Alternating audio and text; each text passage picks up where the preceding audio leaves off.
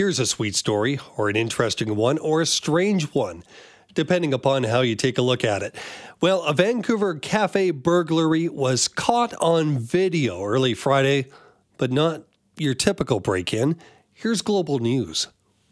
We were definitely shocked to see what we found. When owner Emma Irvine arrived to find her front door shattered, she decided to check her store's surveillance video and discovered a bizarre overnight break-in. At first it's like, oh, another expense, another challenge, another hurdle. But, we watched the video and couldn't help but have a good laugh. So what did that video have in it that caused a laugh? Well, let's have Emma Irvine pick up the story. Emma, good morning, and thanks for joining us. Good morning. Thanks for having me. Obvious question, Emma. What happened? What did you see in the video? So, I turn the video on and I'm reviewing the tape, and we see somebody kick in our door. And then as we continue to watch the video, he takes a rest. He sits down. He drinks some water. He uses the bathroom. And on his way back from the bathroom, he finds a mop and a mop bucket and walks back over to the very door that he kicked in and tries to mop up the glass with a mop. So it's been an interesting tale of events. And he left us with 3 wonderful selfies on our business store phone. And then he walked away with just 6 cupcakes. What a weird one. And I'm just trying to figure out the motive. Do you have any idea what was going on here, or what was supposed to go on? Or if that was, I know this is all guesses and speculation, but do you think this was the intention here to do what he did, or what do you make of it? Yeah, I think it was his first rodeo. He definitely... He hung around for an hour. He was in no rush. I think the intention was to grab some really good cupcakes and be on his way. Who knows? It's hard to say what he really wanted out of it, but I think he got what he came for, which is our 6 cupcakes.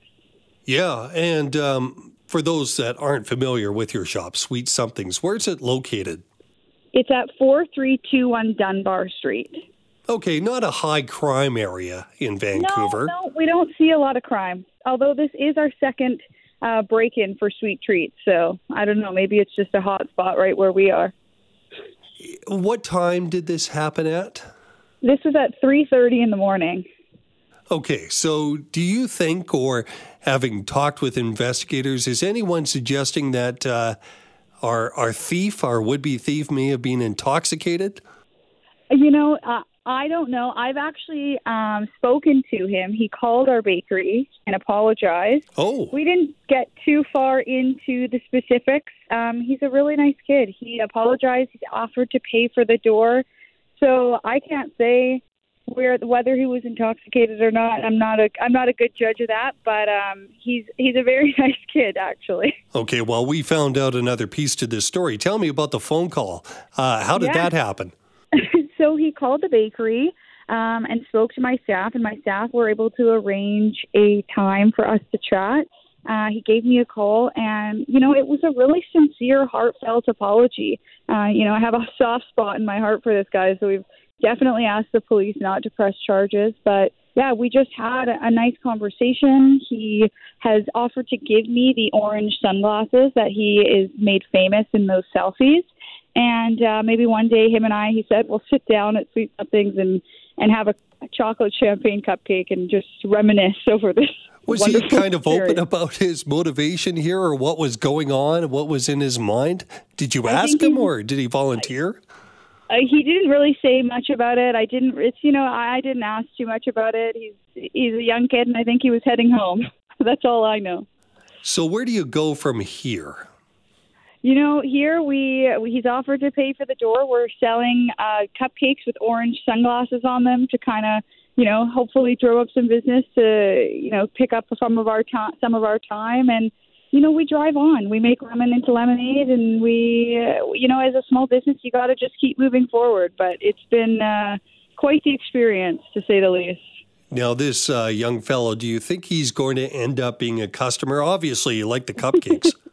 I actually asked him if he liked them. I was like, so tell me something. Like, did you like the cupcakes?